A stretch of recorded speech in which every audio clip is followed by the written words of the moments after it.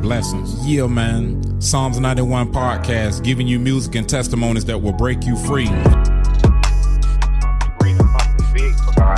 I just had not grew into the understanding yet. But as far as with the music goes, I had always been rapping since I was about 12. Some of my favorite artists in the secular world at the time before I started doing gospel music, Tupac, Biggie, some of the great rappers from the 80s and the 90s, Cypress Hill, Eric B. and Rakim, Bone Thugs and Harmony. In the process of all of that, I had always wanted to rap, but I had always thought myself as a speaker too. In my music, I could never find myself to rap about the worldly things. I always had a different tone, a different method. But as far as really writing and really pushing, that didn't really start until 2019, when I started first recording with my phone and my laptop. But at that time, I was homeless. I had nowhere to go, and I had done, just to share a little bit of my story, I had rebelled against God. I was still holding on to my faith in the Lord, but I had got sidetracked. I got into a bad relationship, and I called myself wanting to run off our ministry with a woman. To hear the full testimony, go to